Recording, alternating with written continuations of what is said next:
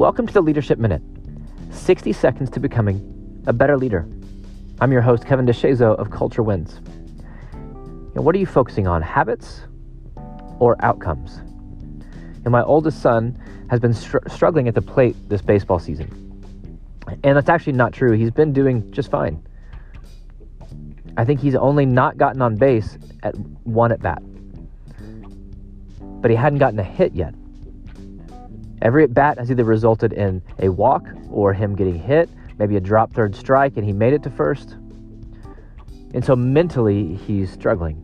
He feels like he's letting his team down, like he's the only one who hasn't gotten a hit, which again is not true. So Monday night, they had a game, and he gets his first hit. Drives it right into center field for an easy single. And I was out of town speaking, so I FaceTimed with my family on the way home, and I told them how proud of him I was. But I didn't say that I was proud that he got a hit. I said, I love that you got a hit. That's awesome. But I'm proud of the fact that you kept showing up. I'm proud of the fact that you kept working. I'm proud of the fact that you kept practicing, because I know it's been frustrating. I know it's been difficult. But you kept showing up, and that's what matters. It would have been easy to quit. It would have been easy to say, forget it, I'm just never going to get a hit. But you didn't. And so because of that, you were able to get a hit. So I love that you got the hit, but I'm more proud of the way that you kept showing up. And I think as leaders, we have to be really careful about what we reward, about what we celebrate. And outcomes absolutely matter, right? Don't hear what I'm not saying. Outcomes are great, but we don't get to control outcomes. And when you're focused on outcomes, you might win, you might get a hit, you might, get the goal every now and then.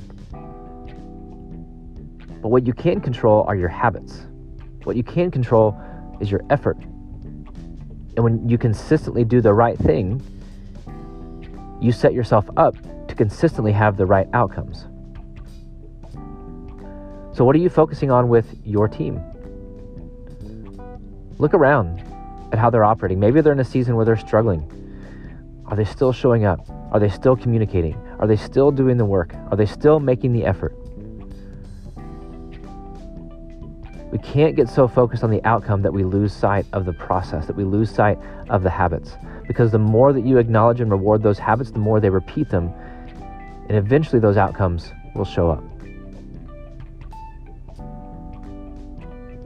Are you focused more on habits, or are you focused more on outcomes? The key for us as leaders is to make sure that we're focused on what we can actually control.